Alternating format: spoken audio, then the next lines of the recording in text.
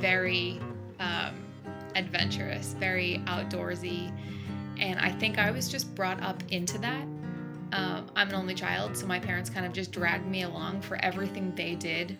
And it sparked um, a need for adventure in me. I don't really sit still well. So I grew up in Staten Island, so in New York City, but my parents have a place in upstate New York in the Adirondacks. So I Mm, spent half of my year in the city and half in the Adirondacks. nice. So you went there for summers, I imagine, most of the time. Yeah, April through October. Wow, that's a long time to be away from the city. What was that like having Yeah, well, both worlds? it was, well, we went weekends April through like the end of June, and then it was the whole summer we were up there, and then we did the same when school started again. But it was good. Um, I've always kind of liked both, so the city's always been really fun for me, but nature is absolutely my calling. So being in the mountains, fresh air, seeing animals that you don't normally see, it's exciting. So when you were young, you were going up to like Adirondacks area, and did you do a lot of hiking? Did you go into the lakes? What was like what were your activities like when you were doing that? Yeah, hiking was a big one. I feel like I've burned through more hiking shoes than I can express. And my family is big into like water related sports. So my parents were big water skiers when I was growing up. And that kind of led me down the path of how I ended up in my favorite sport. Scuba, right? Was that on like Lake George or Lake Placid? Where were you? We were on Lake George on the Yeah. northernmost tip. So we Okay. were in the town of Ticonderoga. Okay. Yeah, so you definitely had water sports and the mountains all around you up there. It's beautiful up there. I love when I can get up. I haven't spent much time in Lake George, but um, we've spent quite a bit of time in Lake Placid. We love to ski, so we get up there in the winters. Um, Yeah. Sometimes, yeah, yeah, it's beautiful up there in the winter. When did you get into scuba? Um, in 2008, my dad had a friend he was a troop leader for a Boy Scout troop. And he said, I'm running this class. Do you want to go? And my dad said, well, can I bring Allie on a whim? And I hated it. At first, my first, we were doing pool classes during the week. And then we did our open water checkout dives at Dutch Springs Quarry. And it was cold and dark.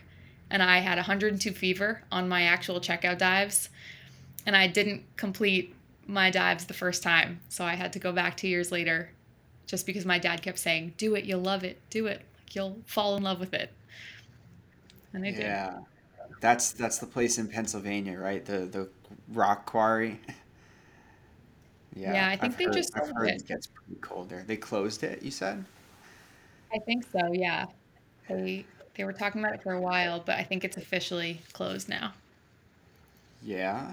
So you went there when you were young. Have you been and then you went back. Did you go back there to get your checkout dives and get certified? Like finish your certification? I did. Yeah. I did 2 years later. I actually don't have a ton of memory of my checkout dives. I just remember getting them done and like how overjoyed my dad was. Mm. Your dad was over. And then, oh Were yeah, because you then he were had a you buddy. He happy had some. about it? Like you finally got to finish or check off that box? Were you happy Um, about I don't remember. I think at the time it was just like a finally my dad's off my back and I did something cool kind of experience. Hmm. And then Did you put I it to didn't like use right fully away? fall in love. Sorry? Did you put it to use right away? No. I kept doing certifications after that with my dad. So I went through advanced and then I begrudgingly went through rescue diver. And then Hmm. I, years later, moved out to Hawaii and decided I live in paradise. Why am I not using my certification?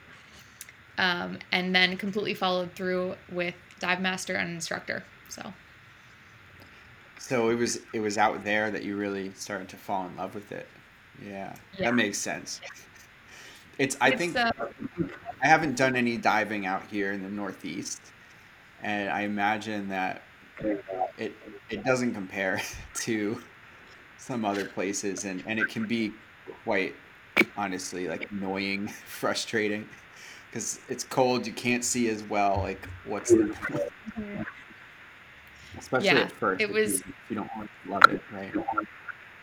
that's so true. And I've done diving in lakes, growing up I dove in lakes with my dad every single summer, but it was nothing to see. I didn't like fine tune my skills because there was nothing really there besides some rocks, some down trees, nothing fun. And then when I ended up out in Hawaii and there's coral and marine life and you're seeing manta rays and just beautiful formations underwater, it's a whole different world. When was that? When did you move out to Hawaii? And what for, by the way? I moved out there in 2016 to finish undergrad. Mm-hmm. So you went just for college, and what were you studying? Animal behavior. And I was Interesting. like, I was ready to go down the marine biology route, and then it's interesting how much work that actually takes and how little it pays. So I pivoted a little bit, but stayed to finish out and kind of created a career in diving by accident. Tell me about that. So, like, you've created a career up to this point in diving. Has that been exclusively what you've been doing? No, I work in marketing now, and I have for the past few years.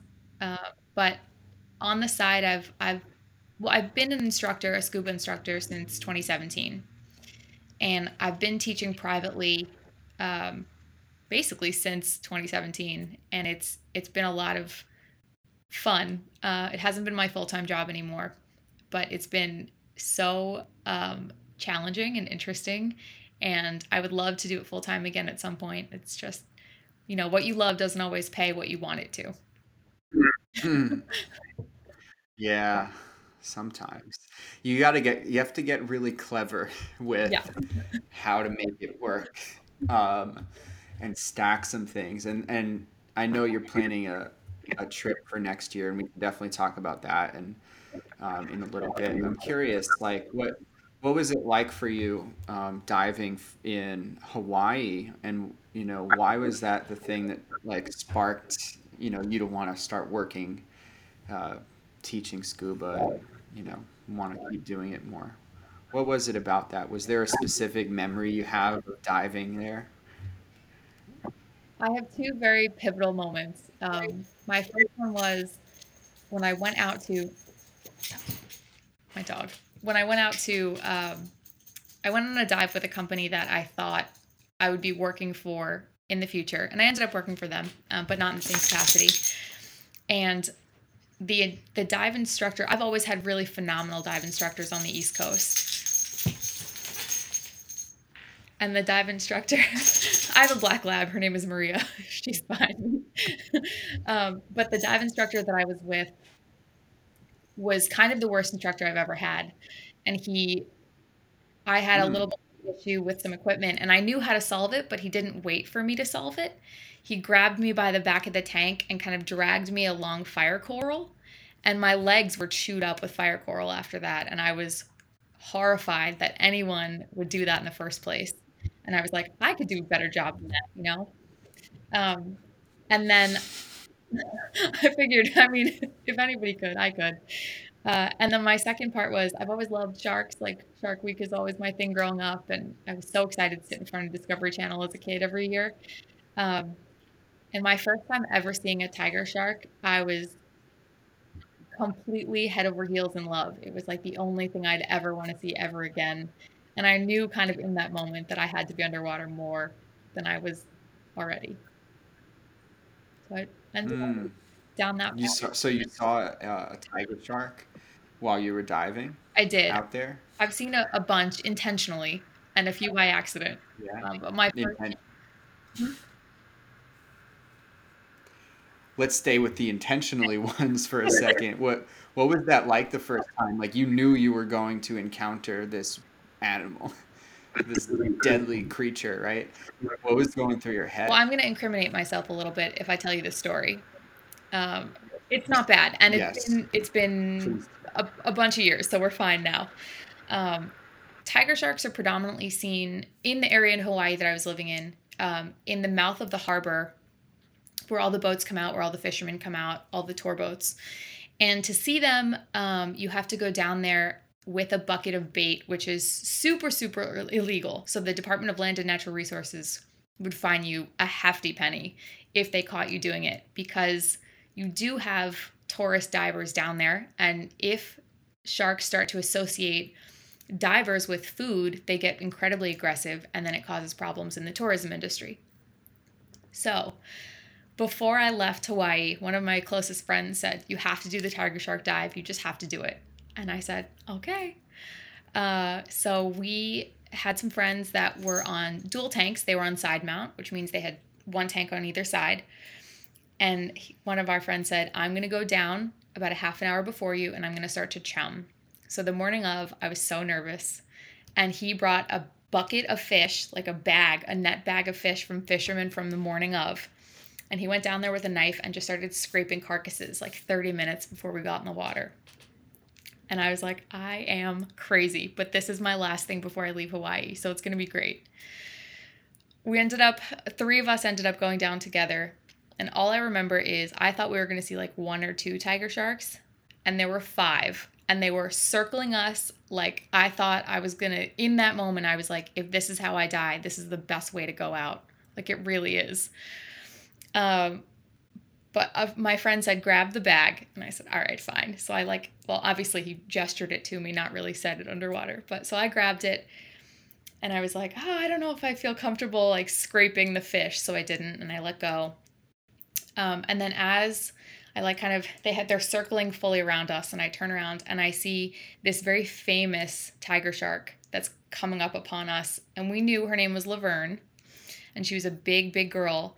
But by the time she got to us, we realized that she was pregnant and hungry and very aggressive. And my heart was racing. Like, I don't think I've ever blown through air so fast in my entire career of diving. I've seen sharks a bunch, and this time was just, I was freaking out. But so my friend is holding the bag, and you see Laverne, and she goes in kind of for the bag, and he pulls it away. And then another shark comes in and goes in for the bag because at this point they know they're not getting the fish anymore. Um, Mm. and finally, we're all swimming around. We see these sharks. You know, one of our friends has a GoPro, and he's taking crazy good footage for what you could get on like a GoPro 7 or whatever they were back then. And finally, my friend gets a little overzealous and starts to like go to pull a fish out of the bag, and the tiger shark grabs the bag and yanks, and my friend yanks back, and the shark opened his mouth a little bit bigger and grabs a little bit more and just rips the bag away and disappears. So now we're just sitting down there with no fish and tiger sharks circling us, and the water is fully chummed. And I was in a full blown panic. But I found a tooth, which is the coolest thing I've ever found. We ended up dipping out pretty quickly after that and trying to avoid Department of Land and Natural Resources on the way out. But and after I called my mom and said like, "Don't freak out. I did a tiger shark dive. I lived. I'm fine." But it was the most eye-opening experience I've ever had. And there's a picture of a tiger shark just like looking at me and me looking at it, realizing like, "Oh my God, this could be it, or this could be the best moment I've ever had." So very fun. Mm. Luckily, it was the best moment you've ever Best had, moment. and not the end, Yes. right? But I've heard that name before, Laverne. Where have I heard that before? it's How is she famous? How is that shark she's famous? Because I've heard that name for a she's the shark. most popular and most cited tiger shark in the Kona area, and there's a bar named after her. Yeah. Hmm. She must be pretty I think old. so. How long do they live? How long do I those actually am sharks not live? 100% sure. I Hmm. can look it up really quick. What? She was How 15 big feet was it? in length. Um, I don't. Oh my So God. apparently they don't live that long. Oh, about 12 years, at least 12 years. So I mean, yeah, that's pretty long for a wild animal that with predators and other yeah, like animals a there. puppy. Interesting. That might, yeah. Right, there you You could go. keep it as a pet. Oh man. My wife, my wife, she's obsessed with sharks, and a couple of years ago she went out to Mexico and dove with the Oh, great whites. She did one of those cage like a mhm, cage dive right on Guadalupe Island, I think it was.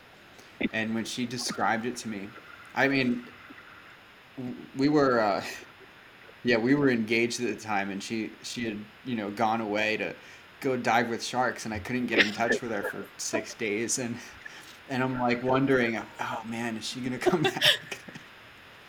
And yeah, the video she showed me of she's down in a cage. They have like the one right just below the surface, and then one that's like 10 mhm. meters down. And either one, but like you just see great whites circling in this video, and it's insane. And people are taunting, like they're chumming the water, or they're putting something in the water. I don't know if it's chum, but like apparently Yeah. you're not supposed to do that. But they're really taunting these animals, and they're coming at the cage like jaws wide open, biting on the cage.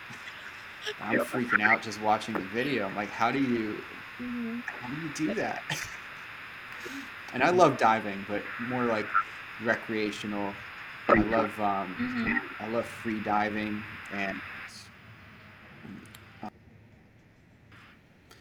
and just yeah, enjoying the movement through the Casual, water. weightless.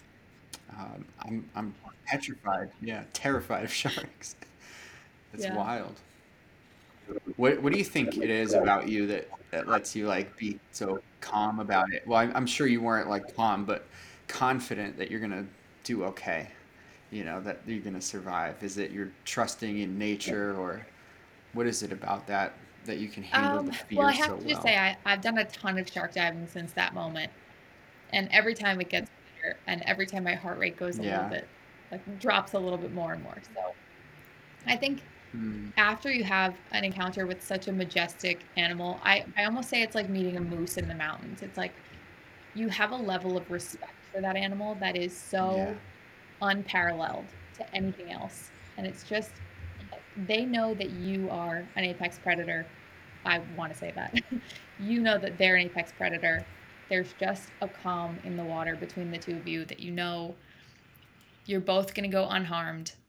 And it's just like a cool experience every time. Have you seen that? There's a picture. I'm looking for it now. There's a woman I who was have free diving Ocean with great Ramsey. whites. Yeah. What are Um, your thoughts on that? On her, on someone taking that level of risk, um, or even just yeah, going I've after actually that? been out Like, on what her are your boat thoughts before. on that? I haven't seen a great white, but we Yeah. did have I forget what kind of sharks we saw out there that day. I have pictures, but I think if you are trained for something like that and you work with them every day and you have kind of a level of respect like I want to say she does or I would have in the same I guess experience, I think it's worth it. I think she did an awesome job. She navigated it very casually, very well, but she's pretty active around sharks. I mean, that's what her whole life is about, so it's nice. Yeah. Yeah. So you've been on a boat with her. What is that? Does she have like a liveaboard or like a So I've trips been that on she her runs? specific boat. I haven't been with her as a person, but she runs a ship or a boat out of Oahu that does shark conservation. I love it. I love it. It's fascinating to me. The the connection you can make with animals in that way. And I just remember looking at the photo of her like Hmm. face to face with a great white, and everyone has that iconic like image of a great white shark in their somewhere in the back of their mind, and it's like it's scary. right? Everyone's been to an aquarium where they have the mandible of a shark just out there somewhere, and you're like, holy shit, it's that Yeah, big. How do I people do agree. it? What do you think is the draw to doing things like that, to putting yourself into situations where, you could be eaten, or to, um, really be that vulnerable? What is it about people that um, makes them do that? Or Oh, what you know makes what? I you do can't that? answer What anybody else, drives you to do honestly. that? I'm at the point in life where I don't necessarily see it as Yeah. a risk anymore. Like I just, people skydive and it's an adrenaline rush, and people say the polar opposite about diving. People say like it's, or I say also, the most pure form of meditation. So when you see, if you're in such a calm state of mind and you see such a beautiful creature underwater in that calm state of mind, there almost is no fear attached to it. It's more um, just like an empowering, beautiful moment. That sounds so strange when I'm talking about sharks, but that is how it feels. Yeah, I can imagine that. When you use the word before, you use the word respect. I imagine that's what's happening, um, and animals can sense some fear too, Absolutely. right? They can smell the changes in your bloodstream when there's fear. Your body temperature rises a little bit too, and they can sense that. And when I imagine if we had the same senses, we they'd be afraid to. I would be able to tell like Exactly. they're not really sure what's going on here. And when you can act in such a way, and this works with people too. I notice when you can act in a certain way, like you give off a certain level of Hmm. energy, or a certain type of energy, depending on your state, your conscious state of mind, and like what's happening subsurface. Like you go into this with stress or um, some anger, and you're not Yes. going to have a good time, especially if you're surrounded by sharks. But if you're calm and you're like grateful and appreciative, like that comes off in a certain way. And I can definitely see the meditation aspect. It's like you're in a, especially because you have the flotation and the weight, so you can equalize, and you're just floating there, one with nature Yeah, in so many exactly. different ways. Um, and and it's so quiet too. It is. And I, It's I have to so just add quiet, on the right? whole shark aspect for 1 second. I think, and then we'll bounce back to how it really is meditation.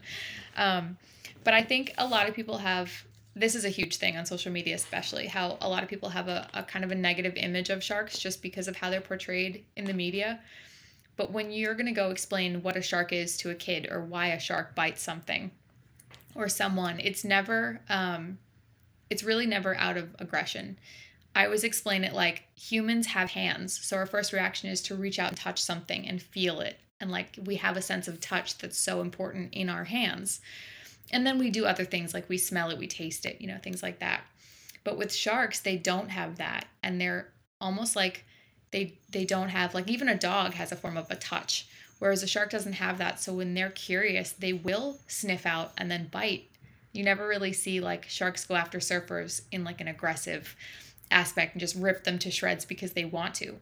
It's more one bite and that's it because they just wanted to know what it was.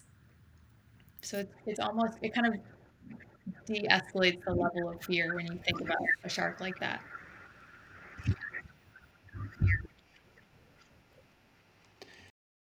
Hmm. I understand. Yeah, that makes a lot of sense.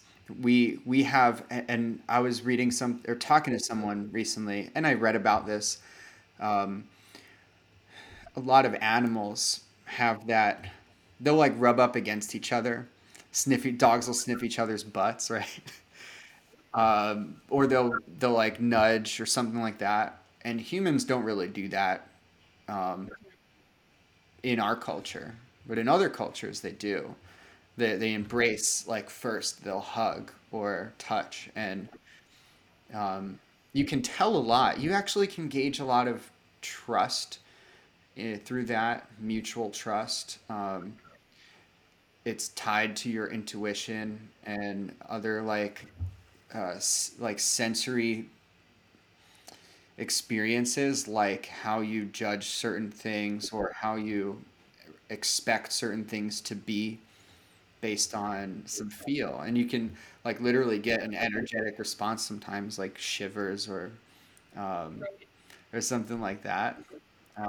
And I imagine, yeah, sharks are going after the same thing because they've developed and to understand that um, they need to test right before they just bite into things, you know, just like a dog Right. want to make sure that they're Yeah. humping a dog I first, mean, but they in don't really all care reality. either way. No, So yeah, it's oh no, I was just saying in all reality, like, yeah. Go ahead. um, What'd you say? even though, I mean, most people would see a shark as like a very fearful thing to encounter underwater, I think other aspects of diving are way scarier and way more dangerous. So a shark is nothing. It's just like happy. Yeah, it's one of those irrational fears, right? And yes, like a lot of things can go wrong when you're diving, and most of the time it's like most other high adventure or riskier sports because it's you're dealing with equipment, and then you're also dealing with people, and there's user error, right? But that's why there's as standard operating procedures and checklists, and you have to use good judgment, and it takes levels of certification to be able to do certain things in the water, right? And hefty insurance Um, policies, those help too, yeah. for sure. Oh, that's true. That's helpful, I imagine. Um, yeah, I remember going to see the movie. My wife, me and Val went to see Okay. this. We saw the movie 47 Oh, Meters Down. unfortunately, I have. Have you ever seen that? It is It so, is so ridiculous. And I've seen all the yes, sequels too because it's so bad it's great. But they like they just over exaggerate, not even the shark part, but they over exaggerate what could go wrong in a dive situation, right? And granted, like I remember, I think it was the first one. I don't remember, but it was like they went out on this dive, and it wasn't like a sanctioned right. tour boat or something, so no one was coming to get them, right? It was that kind of situation, and No, I'm um, so that no one can shit watch doesn't really scuba movies happen. with me because I critique everything to a T. Like, I mean, I've had so much training that I feel like I'm justified in critiquing them, but Mm. nobody that's watching them from a recreational point of view wants to hear me talk about why the gear is set up incorrectly or, why they can't actually stay at that depth for that long. So I do it anyway. Yeah. I've done the same thing watching some movies that involve like rock climbing or something, and it's just blatant that Right. it's not even they're not even attempting to do it right. Or yeah, I sometimes you know maybe you're like me, you have this analytical brain and you like to do things a certain way, right? And that's why we learn. Like I want to learn the best way to do something and also the correct way. But sometimes to It's go and so hard. enjoy a movie or a TV show is really difficult because Yes, we just pick completely. out all the parts that were wrong, you know. That's really popular. I've heard from a lot of friends who were in the military and watch like war movies or movies about the military and just point out every single thing that is Yes. Oh totally gosh. overinflated or inaccurate, right? It gives us like a false sense of I know. I'm belief or actually false belief very about the way the world curious to really watch the is new Cave Diver movie, the one about or the the kids way that got trapped, because I've heard that it's pretty accurate and I'm ready for that. I mean, that's technical diving, but I know enough to be dangerous. So. what's that story? Kids got trapped cave diving? Yeah, so a couple years ago, actually, it might have been more than a couple years ago now, some kids got trapped in a Thai cave, I believe. And they weren't diving, they were just exploring with their guide, and they got stuck, and cave divers had to come in and like manually extract them with a whole bunch of technical equipment. And I think they had to like drug the kids just to get them out, and It was very some really tight fit holes. Oh my God. So And that's they made like a documentary on that, or is it a movie? yeah, there was an actual documentary that came out about it, but I think they've just recently made it into a pretty serious movie, and all everyone in my dive community has said it's pretty spot on. So I'm excited to see that. Interesting. Where can we find that? I'm curious now, because that's the Um, type of weird stuff I want to learn about. let's find out. Um, Good thing we have Google. I know. I think it's called something like 13 Lives or something like that. Yeah, 13 Lives movie. Yes, Hmm. Is that how many kids were trapped? 13? I believe so. Oh, this was like last week this movie came out. Yeah, it just came out. Oh, wow. Oh, the caves flood, and that's why they had to send in rescue divers. Yeah, and they were kids, so they I mean, I've been cave diving enough to know how freaky it gets, and kids who have no Yeah. training and, don't have any insight on it, they must have been petrified. You've been cave diving before? Where did you go? So technically, I'm not a trained cave diver. I'm a cavern diver at this point, which means that I can't cave dive on my own. But I've done the cenotes in Mexico a few times, and they've been awesome. And you get into the water and you see stalagmites and stalactites and just the tight squeezes and now I'm just getting into technical terms with jump lines and there's one cave that you can go into, or I guess it's a cavern, where you can see mammoth bones. There's a skull from a broken. What's a jump line, by the way? Since Yeah, you're getting technical, let's give some context. so I'm not a fully certified cave diver, but I'll tell you anyway. So a jump line Yeah. is when you cave dive or cavern dive, you do need some kind of entry and exit point. Typically, they're the same place, the entry and exit Mhm. uh, point. And when you Right. dive, you can see sunlight, but when you cave dive, there's no sunlight at all. So Mm. you need a rope that's attached to something. You start it at the beginning of your cave, and then you run it through your cave or your cavern. And technically trained cave divers have something called a jump line, which is they'll tie jump lines, like a line off their immediate main line, to go into smaller, like kind of underexplored caves, so they can always find their way back, which is really interesting. Hmm. So I imagine when you like enter into a cave, there's like a network, and you can go in through different passageways. I've done some caving, like spelunking before, Yeah, just like that. like crawling through caves. I imagine it's exactly the same. Yeah, It is. that's really cool. But what do you do if there's a shark in the cave? I don't think I've ever run into that. Typically, I don't really know any sharks that are real freshwater lovers, but if that happens, I would be in heaven. Right. I think that was in one of those movies there, like the great whites got into this old cave. Yeah, That's ridiculous. I know. But so this was freshwater. These were freshwater caves that you went into? So they're freshwater caves. They're Yeah. honestly, I'm really terrible at the history of it, but they range anywhere from super shallow, like 20 feet, to like 300 and change. And it's an entire Wow. cavern system that's under like the Yucatan area in Mexico. Very cool. Wow. What's the visibility like in the water? It's incredible. Because it's freshwater and there isn't any kind of like sediment that gets really kicked up unless you're a terrible diver or uh, there's no rust coming down off the roof of a shipwreck. There's nothing that's getting in the way. So the visibility is awesome.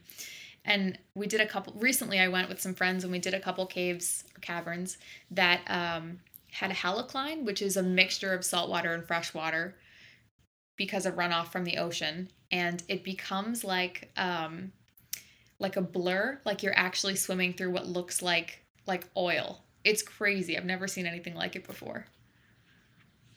And then you come up like 2 inches Oh, and that you're sounds wild. yeah.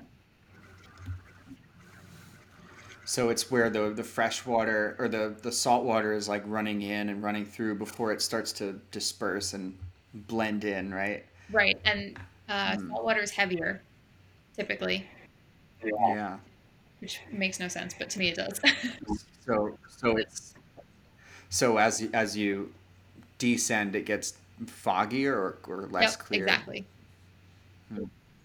So if I'm curious too, and I don't have as much diving experience. I've only dove in salt water and only in the Caribbean. Okay. So that's my experience. Um, so if you're in a mix of freshwater and saltwater, does your buoyancy change Um, as you move? I mean, I guess because it's a mixed, it's like a full mixture, it's not Yeah. really gonna change that much. It didn't feel much different. Um, maybe I'm Hmm. just saying that because I'm a seasoned diver, but I don't think I felt much of a difference. I think I was Yeah. more focused on the fact that I felt like I was visually drunk, like everything was very blurry. Um, not actually narked, just very visually blurry. Have you ever been drunk and gone scuba diving? Ooh, never. That's a question. But I have been intentionally No. narked. Um, Intentionally narked. yes. I had so okay, so back Give the audience a yeah. definition of narked and then tell that story. I'm So curious. narked is when you so nitrogen narcosis is the Navy used to call it martini syndrome. It's basically when you absorb too much too fast when you descend and you get the feeling of being drunk underwater, which is why it was named or coined martini syndrome originally. And the cure is just to go up a little bit, and you're fine. It clears very quickly. It's just you know how your body processes what you're breathing in, basically. I had one of my Mhm. dive master instructors said, if you're going to teach it, you need to know what it feels like. And we were like, oh man, okay. So he brought down a baby block, like those toy blocks that have the X's and the O's and the squares. And he said, swim down to 100 feet, like as fast as you physically feel comfortable. You'll feel a little bit narked. And I said, okay. And we all did. And then he hands you the baby block. And he says, put everything in the right shapes. You know, he does it in front of you. You're like, oh man, okay, fine. So you take the blocks, or I took the blocks, and I'm staring at them, realizing, and I'm not the kind of person that's going to try something unless I'm going to be able to successfully accomplish it. And I just handed it right back. And I watched all the other dive master candidates, like try and put the X in the square, and the circle just wasn't fitting right. And then you come up like 3 feet, and you look at this thing like, oh my god, this is a child's toy. Like I know exactly how to do this, you know, with my eyes closed.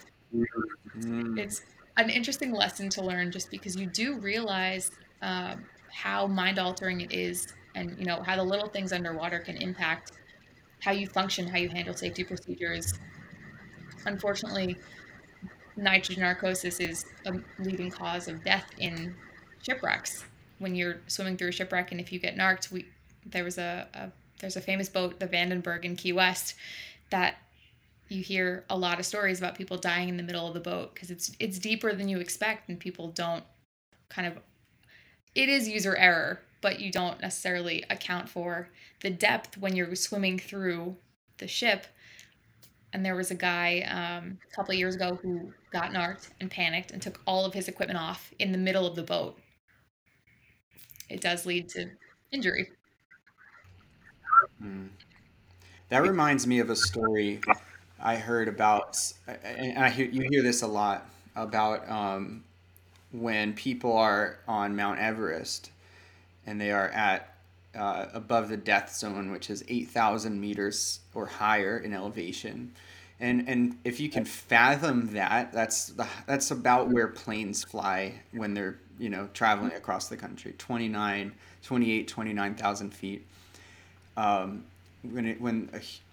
you're up there, you get a couple of problems can occur. There's AMS, which is acute mountain sickness, which is Mhm. really similar to narcosis.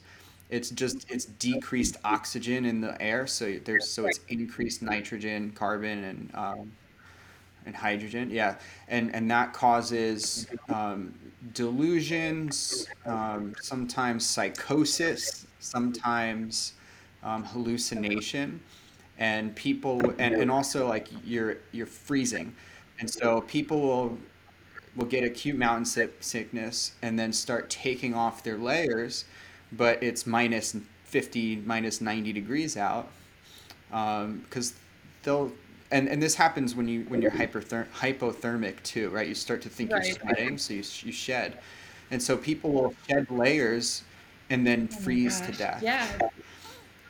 And just like with narcosis, the cure is go Right. down, and even just a foot or two, instant relief. I was just in Colorado a couple weeks ago. We were climbing, and we're at 14,000 feet, and that's half of Everest, and it's not that bad. But still, coming from sea level, you feel it. It's really difficult. It's like breathing through a little coffee stirrer, like those little Yeah. straws with tiny holes. And and yeah, you're struggling to breathe, catch up. But as soon as you stop Yeah. moving, you're good. And then the moment you start to descend, it's like you feel 100 pounds lighter, and you can suddenly take deep breaths. It's insane. But that's interesting how people can panic, and it comes down to your control over your Yeah. emotions too. People panic in these moments of fear when they're because they're uncomfortable, they're not sure what to Hmm. do.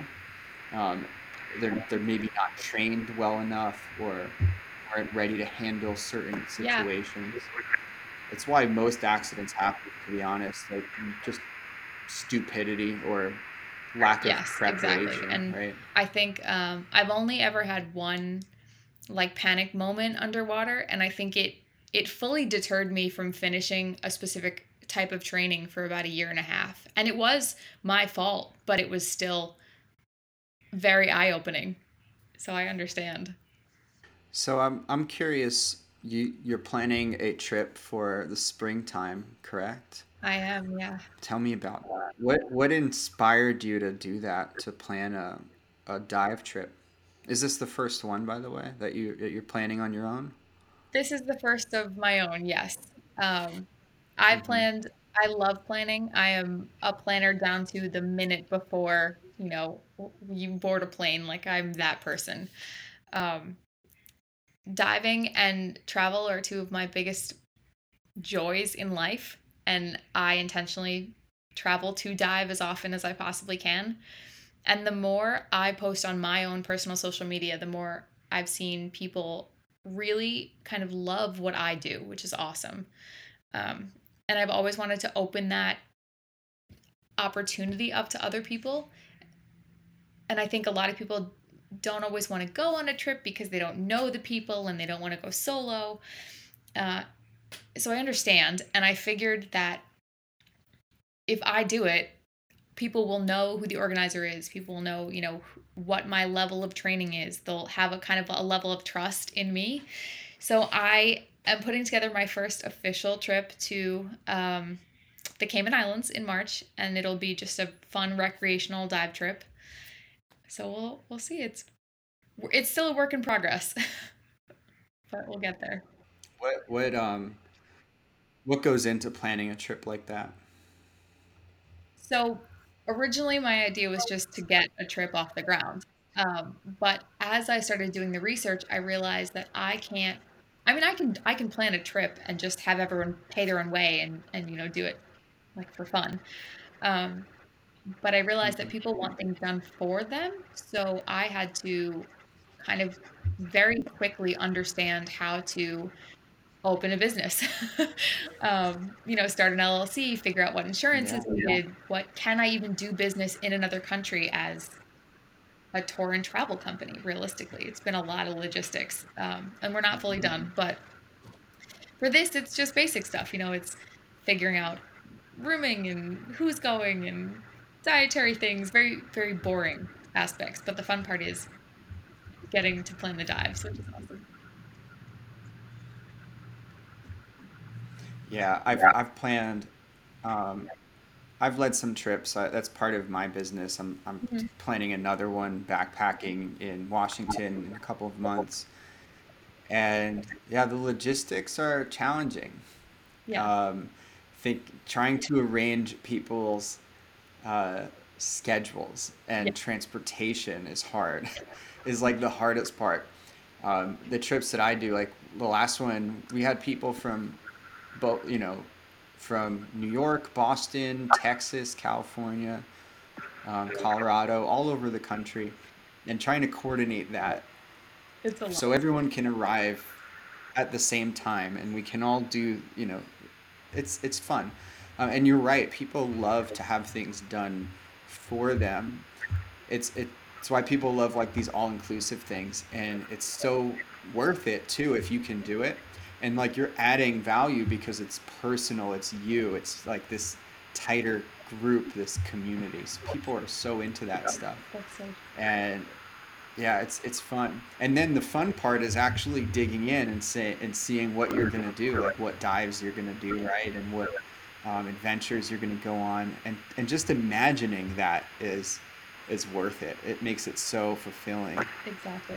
And I think Talk about like turning your passion into a career, yeah, right? it's a long road, and I know that, and I'm very in awe of people, like yourself, who are pushing through and doing exactly what you want and making it your life, and that's kind of the goal. So, At this point, I realize I can't be employed. I don't blame you for one, I get it fully. There's a level of freedom. Yeah, I'm unemployable, I think. Yeah. Yeah. It's um and and also when you get a taste for what's possible, Hmm. then it's really hard to not. It's like when a shark tastes blood for the first time, right? Yeah. It's really hard to walk away from that. And it's also, it helps you to recognize, like, okay, I can do this, especially because other people do it. Right. Like, if other people can do it, then I can definitely do it. The only thing that prevented me from taking people out on trips, like backpacking or hiking trips or climbing trips, was um, lack of lack of knowledge. Okay, that's easy. And some imposter syndrome. Like, who am I to do it? Who am I to lead people on these things or teach people certain skills? And then I realized, well, hey, I've been doing it for 20 years. They've been doing it for no years, so I've got that. Um, with diving, though, I imagine you have people that are seasoned or they've been diving before. That's who you're looking for, right? Um, that, and from what I have seen in the diving community, people look for things like this. They look for trips. They look for groups too, especially, right? People love going with like consistent groups to different Yeah, they do. locations. What made you choose the Cayman Islands, by the way? Um, Actually, it was kind of selfish. I I originally, bet. Yeah. so I mentioned this a little bit ago, but I started my own technical training pre-COVID and never finished because of COVID. And then I've been looking for a place to finish it with specific instructors, and I found a very awesome, reputable company that does technical training in the Caymans. And I was so excited. I was like, this is it. I'm going to set up this group trip and finish my tech training, and everyone's going to have a great time. And then I'll just like meet up with them after every dive every day. And then I figured out that after talking to the company, they didn't have a technical trainer on staff at this point, which was really depressing for me, but kind of made it better because now I get to be the leader of every dive, every excursion, everything. So it'll be fun. Oh, yes. Yeah, you get to be that like person that people are going to remember, right? Like Oh, you led them through. You led them through these like amazing experiences. That's so worth it. You'll get to do that the rest of your certification eventually too. I hope so. I hope so. But it's What it's comes with so that? The tech diving. What are you allowed to do with that certification? I'm curious. yeah. So technical diving is, or at least what I'm hoping to do with it is dive deeper for longer.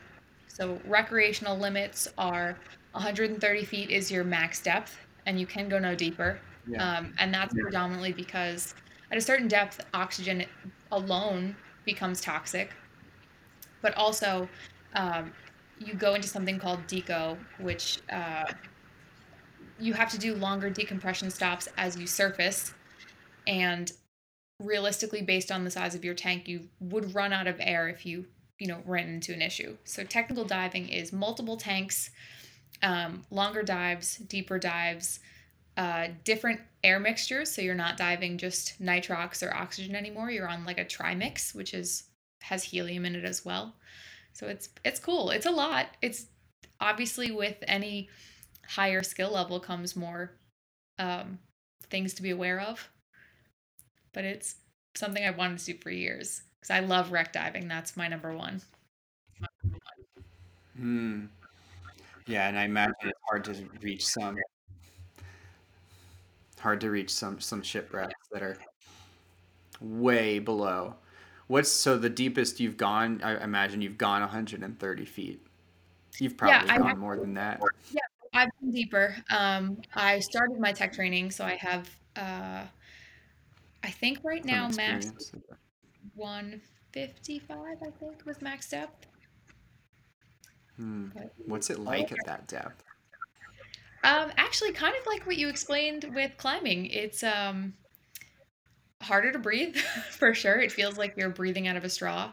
You feel everything so much more intensely. Like when you take a breath, you feel that breath come in. It's not just like casually breathing anymore. You burn through air a lot faster. Hmm. You have to be aware of a lot more. You have to pay attention to your computer a lot more.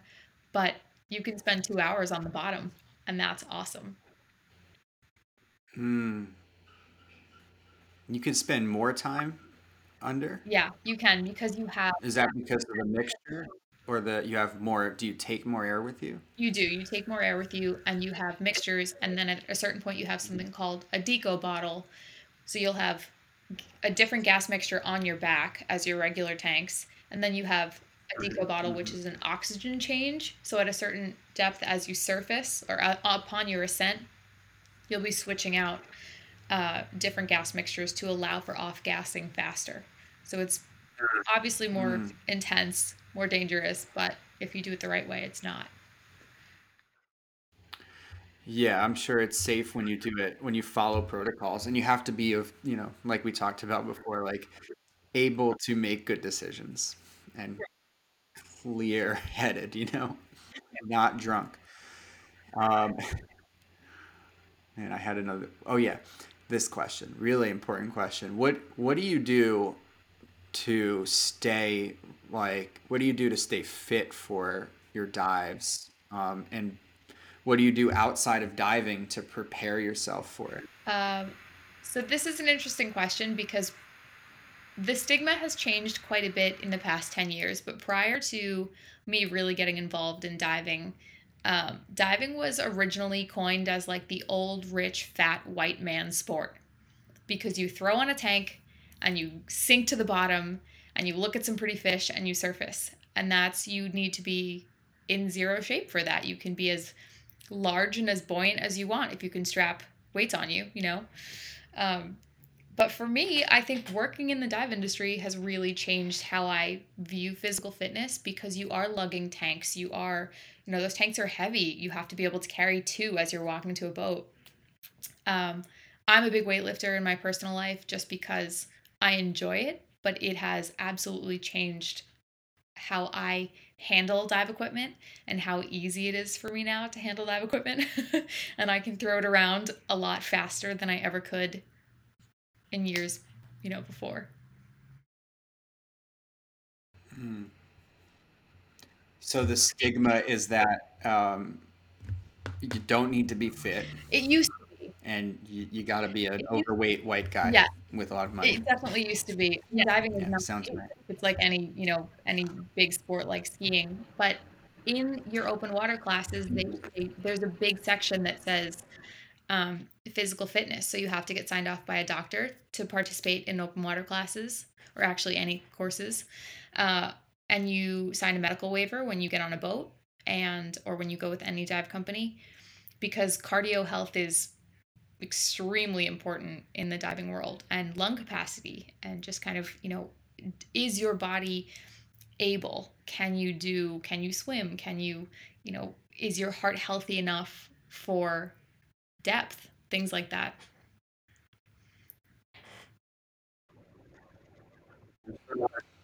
Yeah, I'm sure a lot of different things come up once you get into it. You realize some weaknesses, right? Definitely. What other than physical fitness, weightlifting, do you do anything on the mental, emotional side to prepare or to keep yourself in a certain headspace? I think it's the opposite. I think diving keeps me sane completely. Um, Mm, It is, yeah, that's your meditation, it right? absolutely is. I'm not a yoga fan. I don't slow down ever. I'm doing things, a mile a minute, every minute of every day. And the second I hit the water, it's like every aspect of my life just fades away. And all I do is listen to my breathing and think about, where I'm sitting within the water column. And I've added a camera into my mix, so now I pay attention to that a little more. But it is so therapeutic that, I mean, I tell my boyfriend all the time, like, oh God, I just need to go diving just to clear my head. That's who I've become. Like how most people would want to go to the gym or go for a walk. Yeah, You want to go diving. it's just so. What's the what is the craziest place you've ever been diving before? Ooh, I don't think I've been anywhere crazy. I think I have. Or the most memorable? Okay, most memorable. Well, crazy is coming up. I'm trying to book it for next year, but memorable is last year. I actually pre-COVID, I booked a trip to Jordan with like a very famous scuba company. Mm. And all I wanted to do was dive Aqaba, which is they sunk an entire military fleet. They have shipwrecks. There's a plane down there, like really, really cool stuff. And I love wrecks. So it got canceled over and over and over.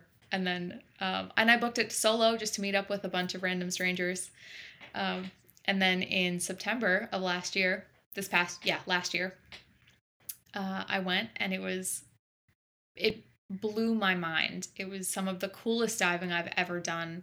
Marine life is so much larger in the Red Sea than you'd ever see anything, like around here. Nudibranchs, little tiny little creatures, are very small in Hawaii. Not that you can see my fingers right now, but very small in Hawaii. And in Jordan, they were humongous. They were like the size of my thumb. It was The wrecks were so cool. They were tipped on their side and there were air pockets and just absolutely perfectly intact, just beautiful boats. There were helicopters down there. Obviously, I'm really talking it up now, but very cool.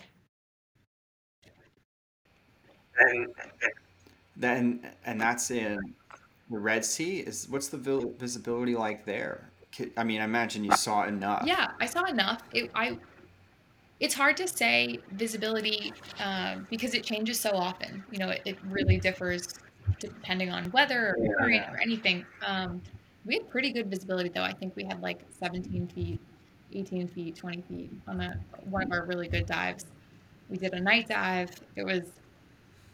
You could see a lot, and there's just everything you could imagine is there, which is nice.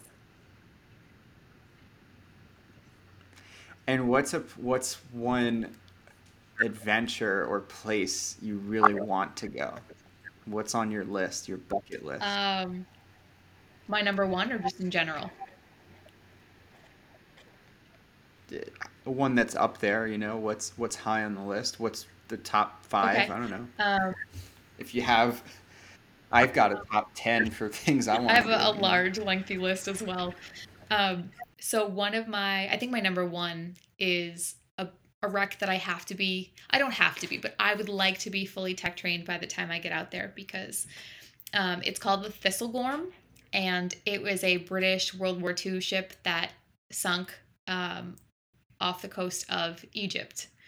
And everything, if you look it up, is still down there. Everything is perfectly intact from World War II. So there's cars and motorcycles and original gas masks down there, and just everything from what you would expect would be on a World War II ship is still there in pristine condition.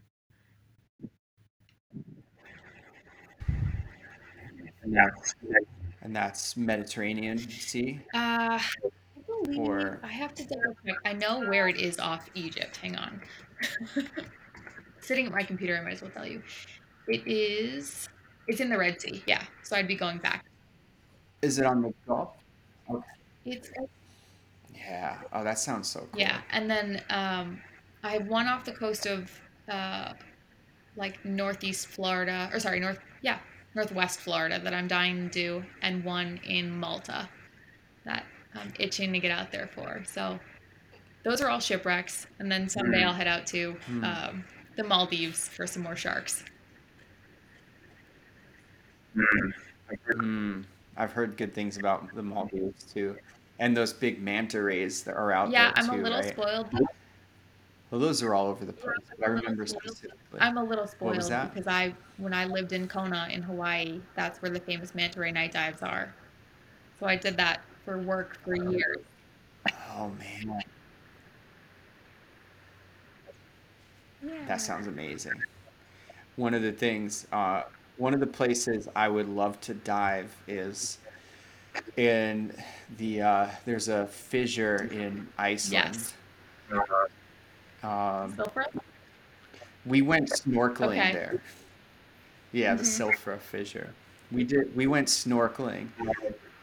Um, and we went in, it was in January, like the first week of January. It was fucking freezing. Um, and we're in dry suits, but it's still freezing, but it was so worth it. And the visibility is amazing. You can see like 100 feet in every direction. And you could drink the water. You just open your mouth and swallow, and it's like crystal clear, like the cleanest water you'll ever have. It's amazing. But we're just on the surface, and you can see down 40, 50, 60 feet into these little caverns. The only thing, you have to be Yes. dry suit certified to do it, which takes So effort. It takes a lot of time. I imagine um, I'll get there at some point. I I'm laughing because You're last laughing. winter I decided to be kind of ballsy and I said, okay, I live in the Northeast. Diving is absolutely atrocious. Let me do an ice dive. So I got my dry suit. I intentionally knew I was going to be diving in cold water. So I had a custom dry suit built. And then I said, okay, well, I guess I have to take my dry suit class. So I did. And then that went all fine. I did great. And then I was like, well, I'm going to do this ice dive and I'm going to be the baddest diver ever, in the Northeast. It was miserable. It was the worst dive I've ever done. I never want to do it again. I say that, but I'll probably do it next year. Um, Dry gloves are not fun. Sweating to cut a hole open and then letting the sweat dry in your dry suit is not fun. We had 30-mile-an-hour winds and hail on the surface, and I was like overjoyed to get into the water. And then all I saw was a hibernating frog. But do your dry suit anyway, it's great.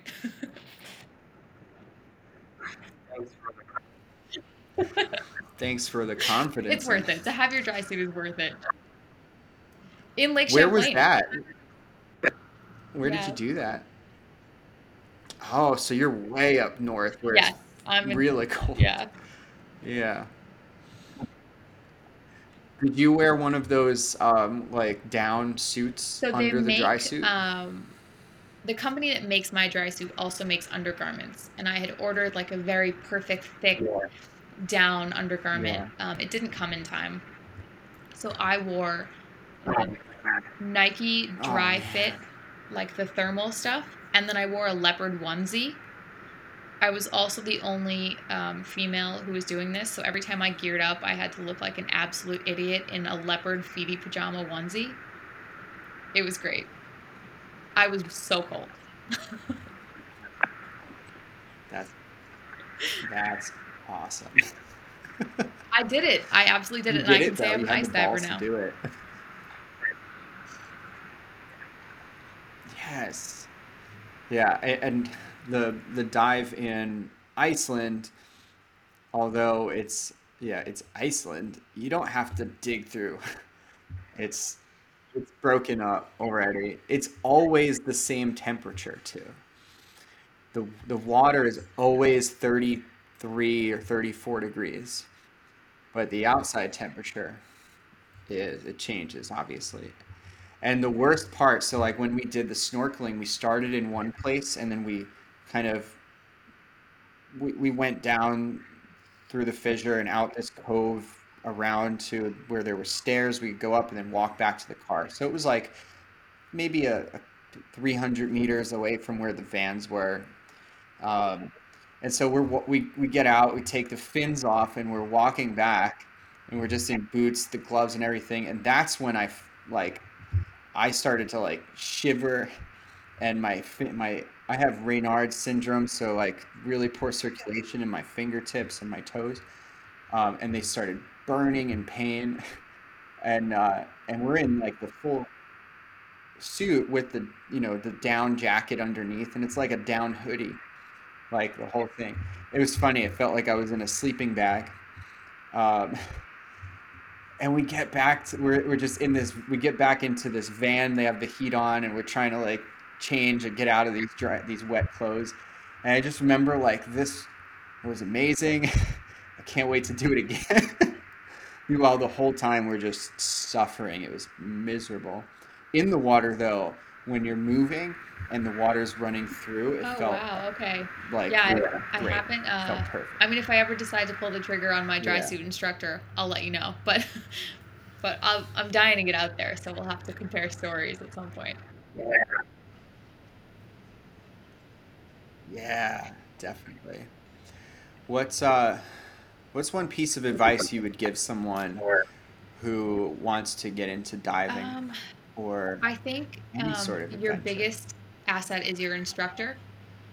Definitely join communities, learn from other divers, ask every question. It doesn't matter if someone says it's a stupid question, um, but find an instructor that comes highly rated or has, the best references and recommendations because your instructor can make or break your experience.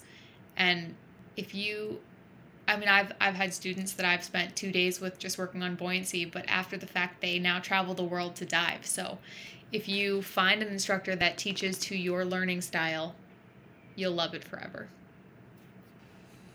That's really good advice. And I imagine like you might not find that person right away. No, not at all. It took me years to find someone I truly work with. Fortunately, you kept looking, or you kept having opportunities where you could, um, you know, find someone, or where you could dive again and have a different experience. Fortunately, right? Definitely. Awesome. And last question, I ask everyone this question at the end. What does being fit for adventure mean to you? Oh, I think it's physically fit is always like the what people expect, but I think mentally prepared, mentally ready, um, for whatever you're about to take on because I mean you can run a marathon, and if you're not feeling ready mentally to run the marathon, it's not going to be a fun marathon. So it's as long as you're mentally ready, that's fit for adventure. Well said. I like that. Thanks, Allie. Where can people find you? Where if they are interested in diving, where can people get in touch with you, and where would you want to send them? Yeah, at this point I only have my Instagram page up and running, hopefully a website soon, which will be on the Hmm. Instagram page. But just my handle is just my name, just at Allie Birch. Easy. Yeah, we'll tag. I'll tag that in the show notes and make sure everybody has your info. And yeah, so excited. When is your trip, by the way? When is that trip in the spring? Uh, in March, I believe it's the last week of March. I have two trips before that for my own personal Yeah. gain, though. Where So, are you going first? well, well, Where are you going before that? Indonesia in a month. Nice. That's my first one, and then hopefully the Bahamas to do some giant hammerhead diving Nice. in February. Oh, that sounds awesome. I'm excited to see, like, just watch. and see where you go and what you do. It's gonna be cool. And yeah, one day in the future, I'm gonna join you. I'm gonna get out there. Yes, Definitely. please. That would be Awesome, Allie. awesome. You'll pick a spot and I'll build it around it.